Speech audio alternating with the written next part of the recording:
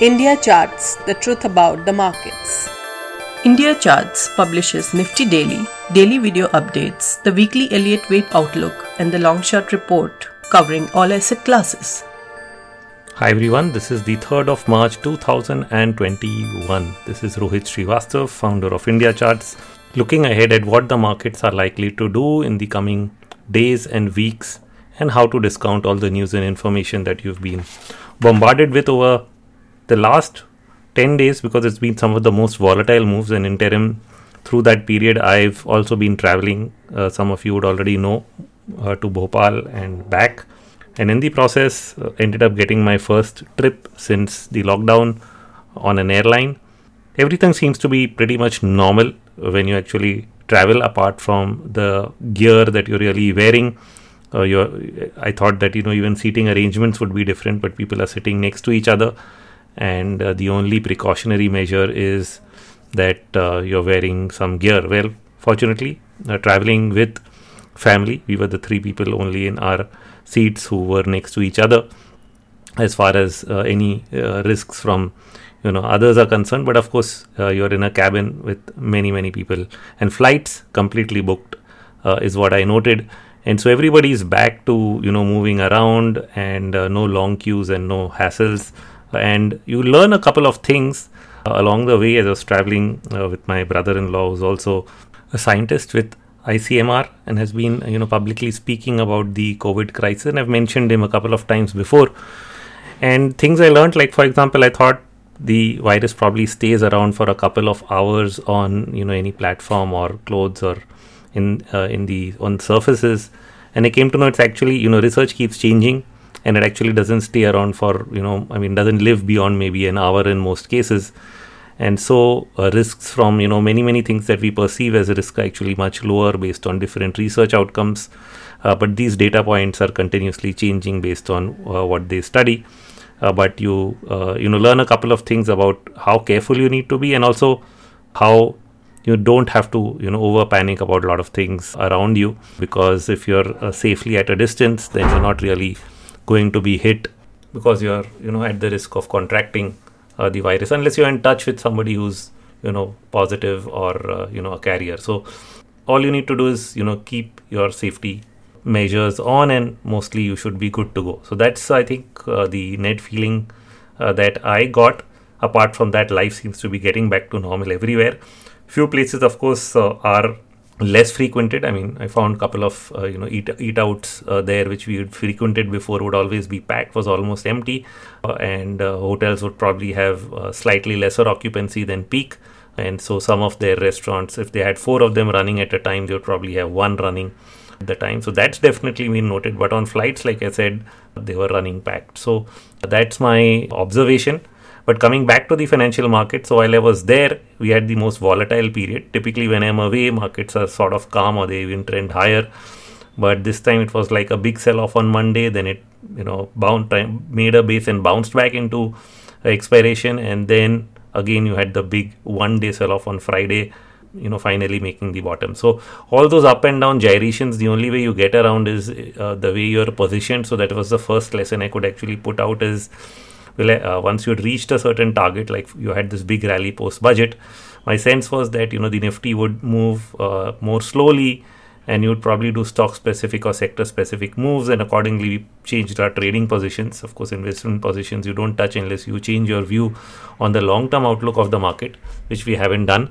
But as far as our trading view is concerned, I made a shift away from the index, which definitely helped, because despite all that volatility in the indices, you saw new highs continuing in either the metals or PSU stocks, which ended up doing much better and really not harming in any way. But you can't always get that lucky. Sometimes, like you had in January, the sell-off pre-budget, you can damage everything, and you have to deal with that in a very different way, where you need to be able to get out and re-enter and take some loss at the same time, re-enter and make it back from the lower price point where you think the worst is done. So a lot depends on your view really going right. And as I continue to share views, and a lot has been focused, I think, in the last week or 10 days around more than the dollar bond yields, while the two are very much correlated to each other.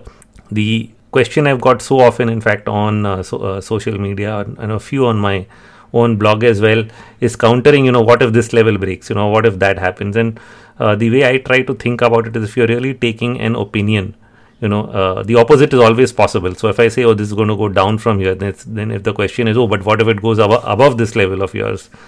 Well, that the counter is always possible. The opposite is always possible. But you have an underlying bias based on the studies that you have done. And even if that level is surpassed, you'd go to the next level from where your larger, higher degree view still remains intact. So whether the dollar would really peak out at, initially I thought, 90, then it became 91.8 or so. And then you went past that, it became 94, and people start asking, what if it goes to something else? So you have these levels in mind, and not going past an important level really worked. It happened even in Feb. You'd hit that high and then you started to sell off. It formed a leading diagonal in my view. We saw an 88.6% retracement into the high that we made yesterday and then sold off from there. Usually after leading diagonals, I don't expect more than a 38% retracement. But that doesn't mean it's a second wave of some degree. So it doesn't mean you can't get a deep retracement, and you did. So that doesn't really change your view unless you surpass the absolute high, which was at almost 91.60 is I think the level I put out. And then people were asking, what happens above that? Well, question is, what if it doesn't get crossed? If it gets crossed, the first, if you are on the sell side of the trade, the first thing is you get out and then you reassess. Now, would it really change my larger degree trend view? Not really, not so fast. And if you're, got to change something, you've got to break levels even on a monthly time frame. So sometimes you can get intra-month moves that don't go beyond the monthly level. And so a lot of things to weigh when you're countering your larger degree view. And if something goes wrong shorter term, you risk manage and keep in mind the bigger picture view, because that's what is really going to drive your decisions from there on. So which side of the trade you're going to take. I'm never going to be long the dollar when you're in a largish bear market for the dollar. So that's to put it simply. So if it's a bear market, it's going to be short exit, short exit, short exit. And not that I trade the dollar so often, because long the dollar buying USDNR made actually sense for me. But shorting USDNR during a bull run, because the weak dollar is bullish EMs and commodities, then I'd rather be long what is going to go up in price than try to short the dollar. So for me, the dollar is essentially where I take my view, where I have my bias. But when I look, when the positioning is there, right now I see greater opportunity in individual stocks, in commodities, and their interplay with equities. And so that's where the money really is, rather than being short the dollar. In a long dollar environment, being long currencies and being short on your own currency like the INR or other emerging market currencies probably would have made decent sense, along with any other short position you had in equities. So that's the thinking. And so when I look at the dollar, that's what I'm thinking every time it goes beyond a certain point. Where is it going to stop next? It doesn't change my big picture view, because that's already set its course. And unless it completes what we call a 5-wave move at a higher degree of time, we would not call that bear market in the dollar as over. And everything in between would simply be a bounce.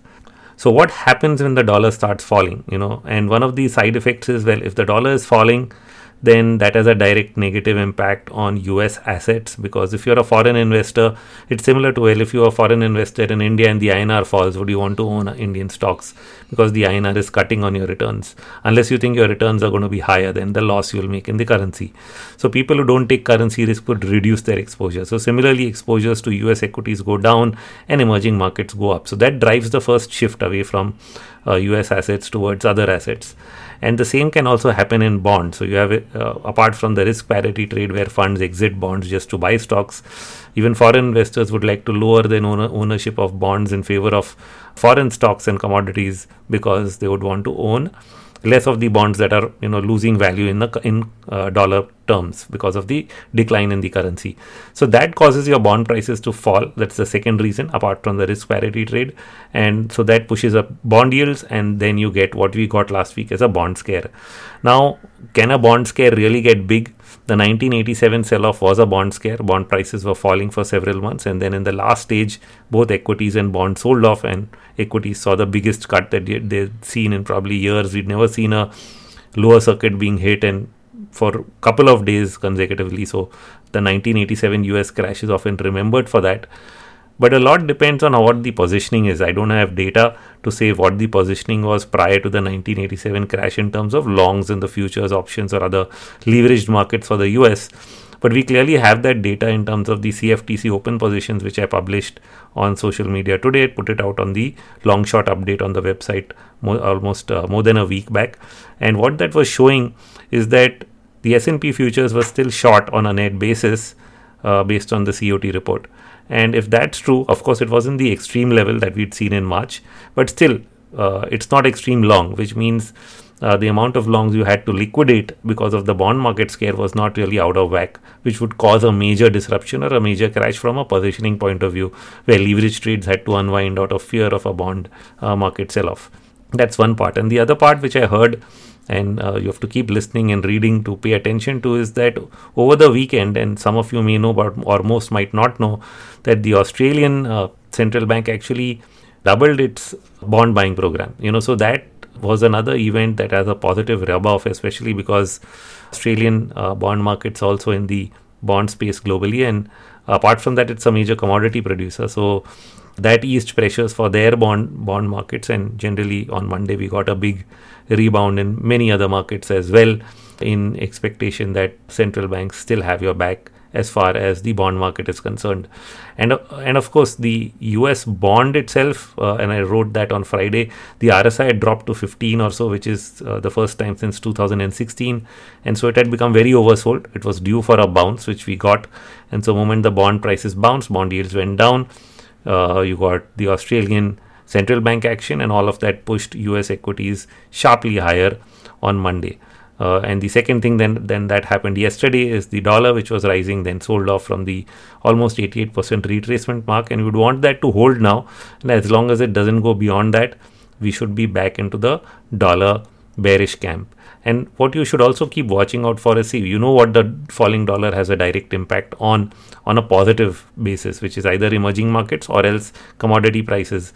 And over the last week, despite all these dollar, or even in February, all the dollar bounces that you got were not only faded, but led to higher highs in commodity prices or metal stocks. And so that's a clear sign of the market saying that we don't care, we know what the big trend is, and these small bounces are only bounces along the way. So the market knows that. Traders are busy debating it online and on social media, but eventually the market proves itself to be right. So that's another way of thinking about it. Look at which other factors is it having. So if the dollar was really turning from bearish to bullish, is it having that kind of impact on various markets already, or are you simply jumping up and down and screaming on the roof without enough evidence really of something having changed? And the time I would do that and I would preempt is only when my wave structure is complete, because if I'm taking this as a bear market, and in wave C of a bear market, I would want 5 waves down to be complete for the dollar bear market to be done, and that has not yet happened. And another angle to the whole deflation inflation story, as prices edge up, and I have my brother who looks at the coffee market, and you actually got coffee prices in the jumping up, which is why coffee stocks also got a lot of interest in the last week. And as coffee prices went up, the real reason was not that you had a shortage of supply, a shortage of crop. There's enough coffee that is being produced. The supply side shortage is really coming because there are no tankers to load it up and send it out. And this is a new problem. The supply side shocks that you probably hear about that is driving up commodity prices is a true story, while the demand side is still busy turning around. Why have these markets moved ahead of themselves?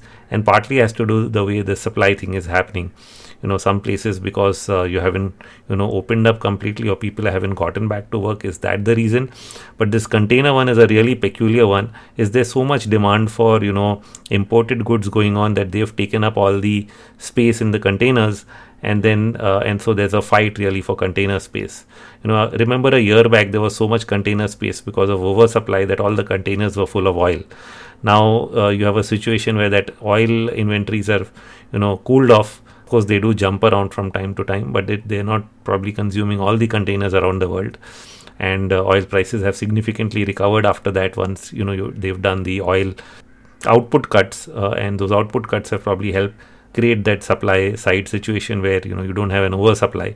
But on the other side, because of online demand, online shopping, and a lot of trade still happening in products that are outside what we really thought would be the kicker, are actually eating up all the container space and not leaving enough for other things. So you have to really compete for it, and if there's and that's creating shortages in some of the commodities that have to move around. And so how long will that also go on? It's another question.